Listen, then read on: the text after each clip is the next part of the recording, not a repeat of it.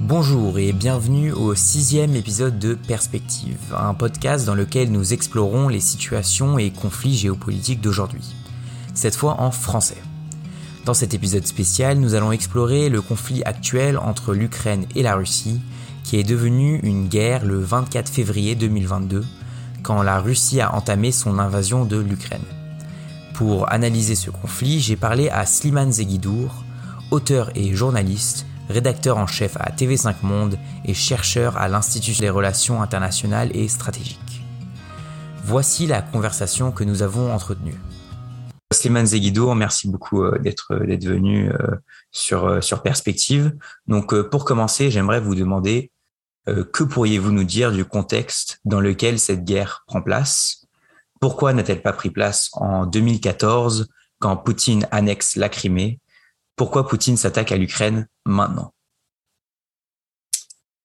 En réalité, l'invasion de l'Ukraine aujourd'hui n'est que la troisième phase d'un processus qui a commencé en 2008. Qu'est-ce qui se passe en 2008 ? On a la Géorgie, petite république du Caucase, qui était une ancienne république soviétique, qui a émis sa volonté d'adhérer à l'OTAN.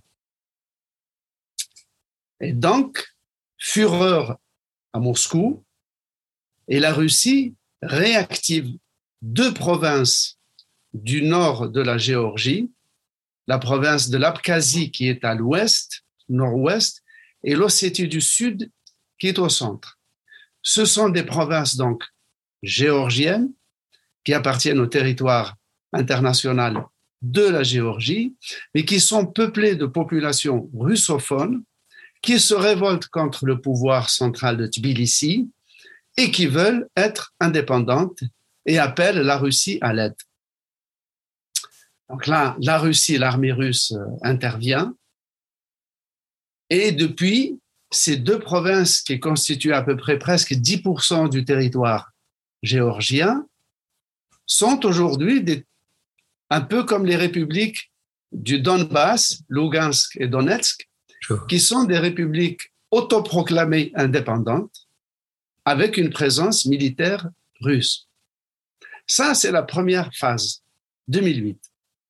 6 ans après, il y a l'histoire de la Crimée. Oui. La Crimée, qui est un territoire de 17 000 kilomètres carrés à peu près, peuplé majoritairement de Russes, mais surtout qui abrite une des bases stratégiques de la marine russe dans le port de Sébastopol.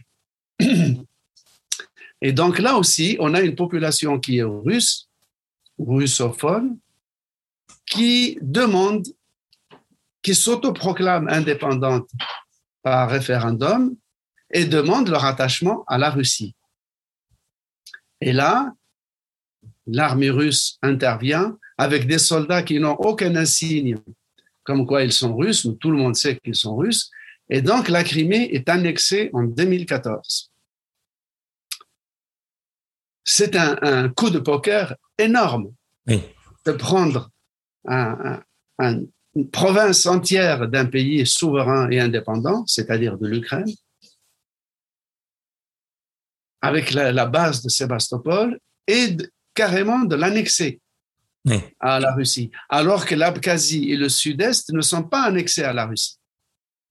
Ils sont considérés comme des territoires autonomes, mais pas des territoires russes.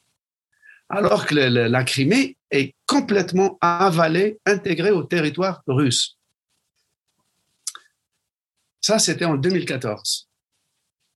Et là aussi, 8 ans après, c'est l'affaire du Donbass, c'est-à-dire on a deux républiques autoproclamées qui sont des provinces ukrainiennes, Lugansk et Donetsk, qui font partie d'une autre super province qui s'appelle le Donbass, qui s'autoproclament indépendantes, qui sont reconnues par la Russie quelques jours avant l'invasion et dont les populations avaient reçu des passeports russes. C'est-à-dire qu'à partir du moment où ces populations se sont autoproclamées indépendantes, la Russie a commencé à distribuer des passeports russes à ses populations. Ce qui veut dire que dans le Donbass, il n'y a pas seulement des Ukrainiens, des citoyens ukrainiens russophones, il y a des citoyens ukrainiens russophones qui ont la nationalité russe. Oui. Et qu'est-ce qui se passe à partir de là? À partir de là, la constitution russe autorise, sinon oblige le gouvernement russe à intervenir pour protéger des populations russes qui s'estiment ou qui se déclarent en danger. C'est cela le prétexte de Poutine pour entrer en Ukraine. Et là aussi, le but, c'est comme c'était le cas avec la Géorgie, c'est de décourager, d'intimider, de dissuader le pouvoir ukrainien d'adhérer à l'OTAN. Donc, on a la même logique. Comment empêcher une ex-république soviétique qui est voisine de la Russie de rejoindre l'OTAN et donc d'accueillir sur son territoire des bases militaires de l'OTAN ou des armes stratégiques de l'OTAN. Parce que la Russie, même si elle est le plus grand État du monde, avec 17 millions de kilomètres carrés, c'est-à-dire le double des États-Unis, elle se sent à l'étroit, elle se sent encerclée, elle se sent opprimée. Et donc, elle se sent toujours en état de devoir se défendre.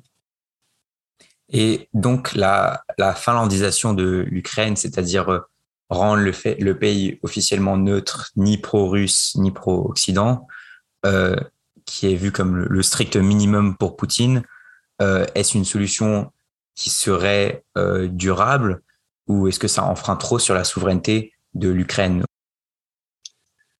Alors évidemment, ce que veulent les Russes, c'est la neutralité de l'Ukraine, comme il y a une neutralité suisse, comme il y a une neutralité autrichienne, comme la Finlande a été un État neutre.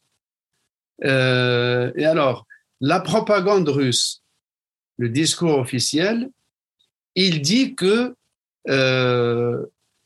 ils reprennent l'histoire américaine. Ils disent par exemple que ce que veut la Russie, ce que veut appliquer la Russie à l'Europe, c'est une sorte de doctrine Monroe, une version russe de la doctrine Monroe. Vous savez, la doctrine Monroe, c'est cette doctrine géopolitique américaine qui veut qu'il n'y ait pas d'intervention européenne dans les affaires de l'Amérique.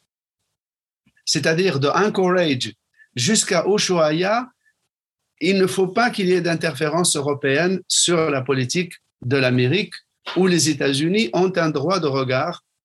Et les Russes, le discours officiel russe rappelle toujours que quand les Cubains ont installé des missiles soviétiques sur leur île, les États-Unis ont trouvé que c'était intolérable et ont menacé d'entrer dans un conflit atomique avec la Russie, ce qui a contraint les Russes à retirer leurs missiles de Cuba et parallèlement, ce qui a contraint les Américains à retirer des missiles stratégiques qui étaient en Turquie.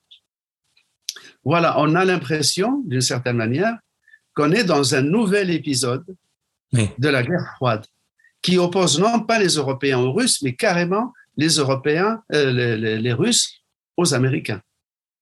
Donc, en quelque sorte, quand Poutine met en alerte ses forces de déterrence nucléaire, il essaye de faire la même chose que les États-Unis ont fait pendant la crise de Cuba?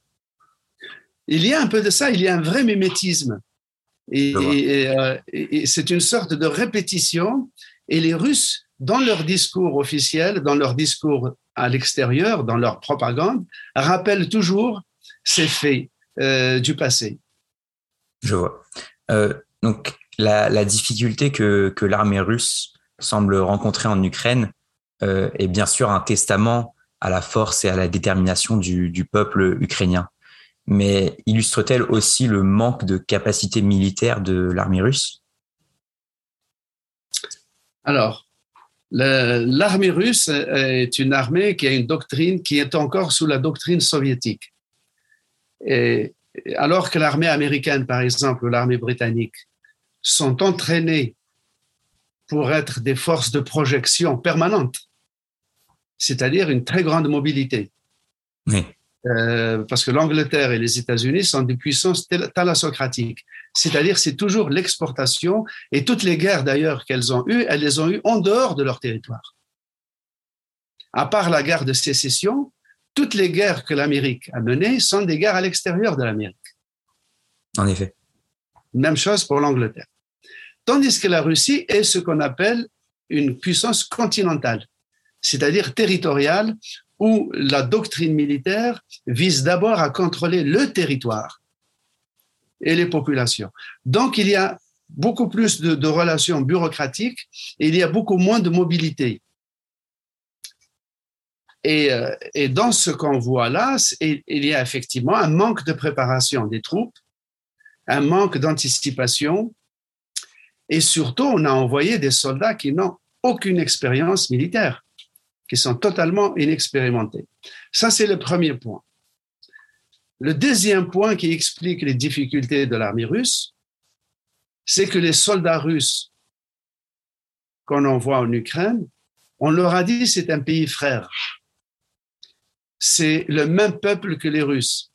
Et donc, ils rentrent dans un pays comme envahisseur avec un peuple qui parle la même langue qu'eux, avec un peuple qui leur ressemble. Il n'y a pas un Russe qui n'a pas un oncle ou une grand-mère ou un beau-frère ou une belle-sœur ukrainien. Et il n'y a pas un Ukrainien qui n'a pas un parent russe. Donc, c'est une forme de guerre civile. Donc, la motivation du soldat est très affaiblie. Il est psychologiquement mis dans un état d'instabilité. Et le troisième élément, c'est que la Russie voudrait conquérir l'Ukraine sans faire de destruction. Mais ce n'est pas possible, parce que le peuple ukrainien résiste, il se soulève, et donc la Russie est obligée d'utiliser des moyens de coercition militaire beaucoup plus destructeurs. Jusqu'ici, elle n'a pas utilisé l'aviation à fond. Oui. Donc, mais si elle est obligée d'utiliser des moyens de destruction plus forts, elle va atteindre l'objectif contraire de celui qu'elle recherchait. Elle recherchait à montrer que la Russie et l'Ukraine sont un seul peuple, mais là, ça va faire une vraie cassure entre les deux peuples. Elle voulait que l'Ukraine soit désarmée, mais là, l'Ukraine va être armée encore plus fortement. Oui. Elle ne voulait pas que l'Ukraine rentre dans l'Union européenne et dans l'OTAN, mais c'est ça qui va motiver l'Ukraine d'entrer et dans l'Union européenne et dans l'OTAN pour se défendre, justement. Oui.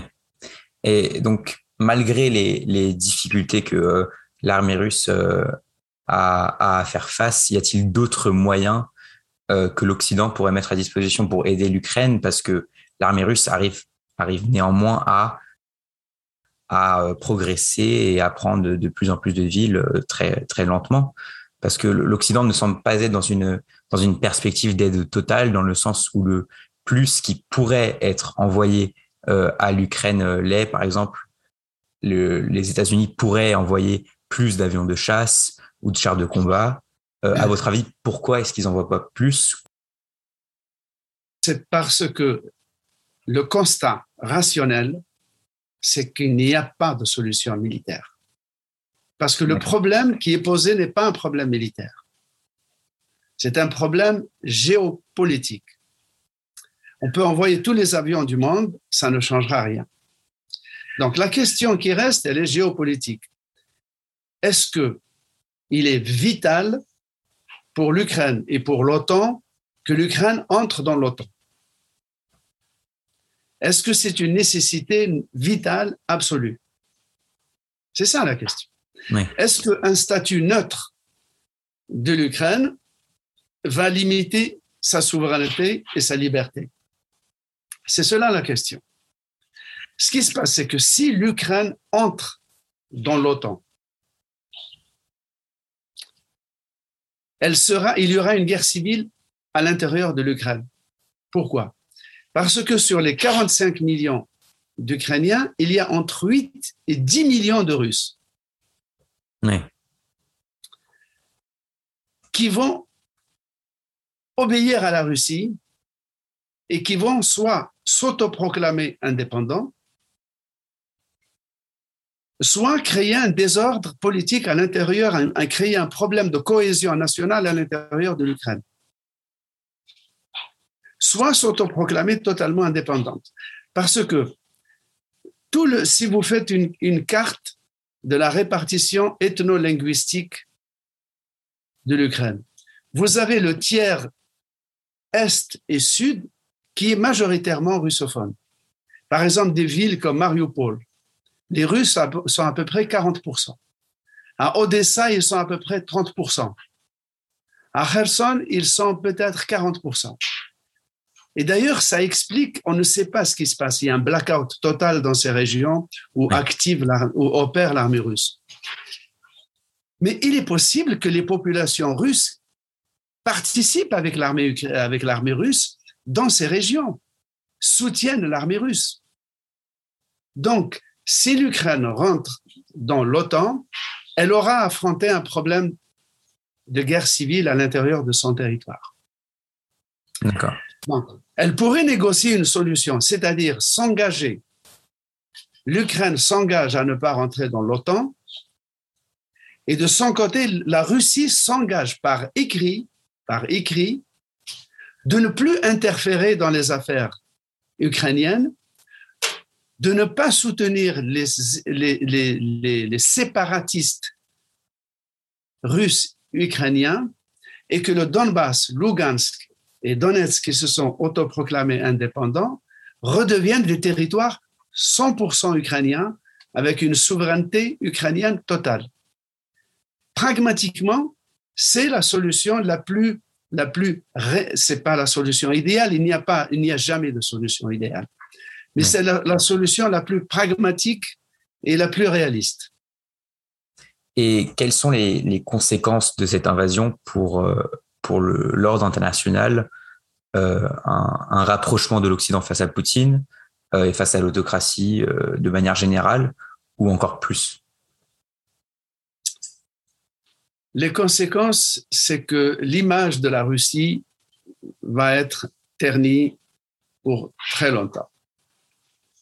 Mais en même temps, c'est un avertissement pour des républiques ex-soviétiques d'entrer dans l'OTAN.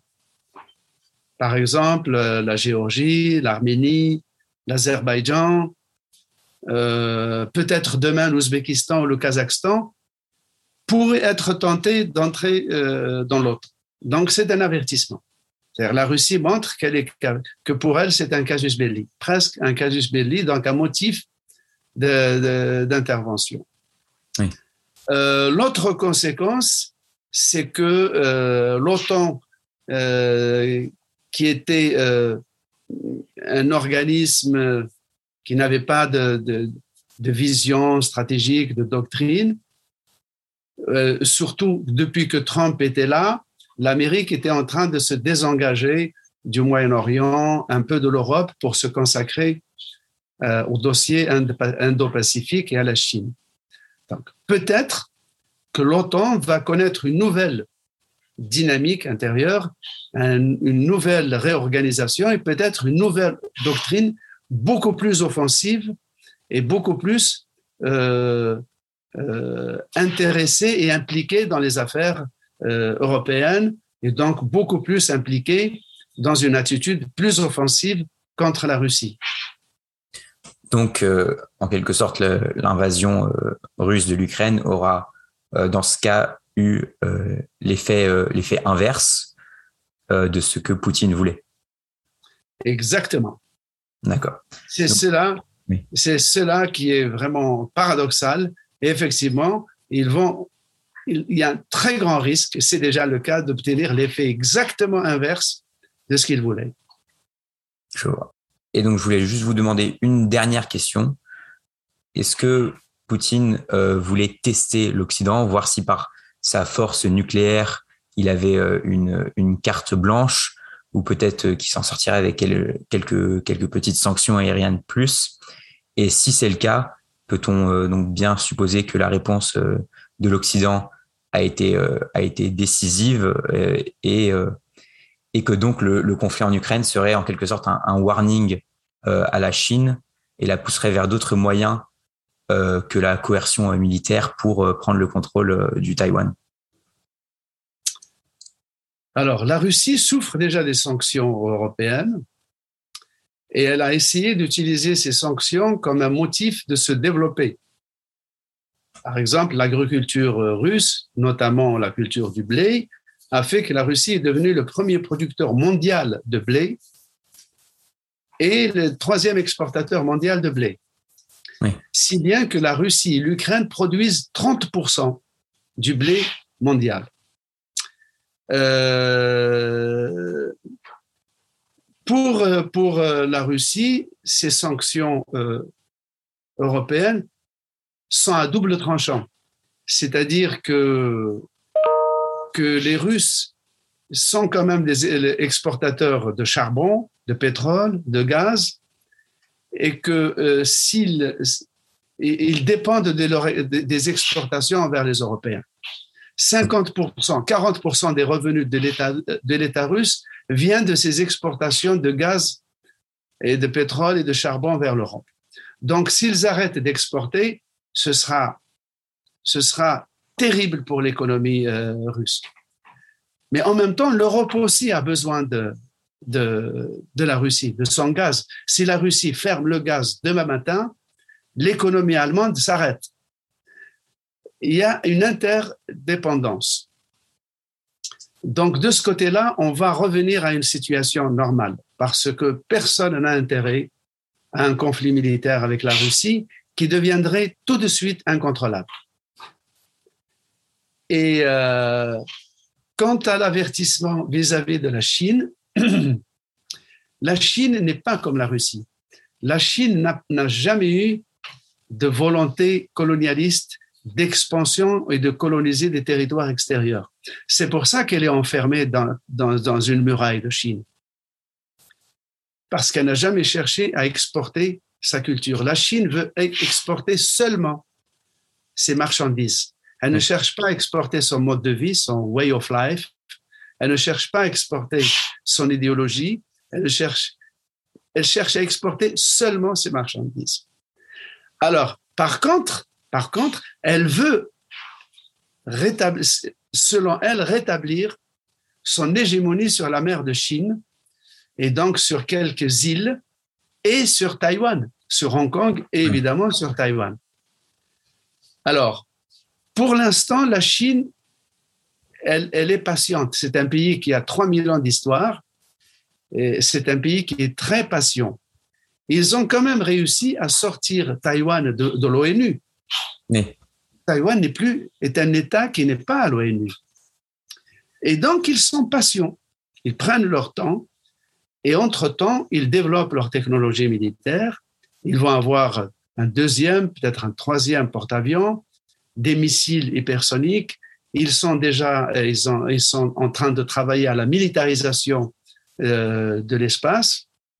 Donc, c'est une puissance militaire montante, une puissance industrielle montante, une puissance technologique et cybernétique montante. Et ça, c'est un vrai défi pour tout le monde. Donc, à votre avis, l'invasion russe de l'Ukraine n'aura pas et n'a pas eu d'impact sur la stratégie de la Chine envers Taïwan? Pas sur la stratégie reste la même, c'est-à-dire reconquérir Taïwan. Mais ça ne va pas influencer ça ne va pas les pousser à aller plus vite. Je vois. Ou à brûler les étapes. Non, pour cela, pas du tout. D'accord. Slimane Zeguidour, merci beaucoup pour être venu et pour vos réponses excellentes. C'était un plaisir. Merci, Josh. Et bon courage et à bientôt. Merci. Merci pour votre attention. C'était le 6e épisode de Perspective avec Slimane Zeguidour et Josh Hillman. À très bientôt pour une 7e édition.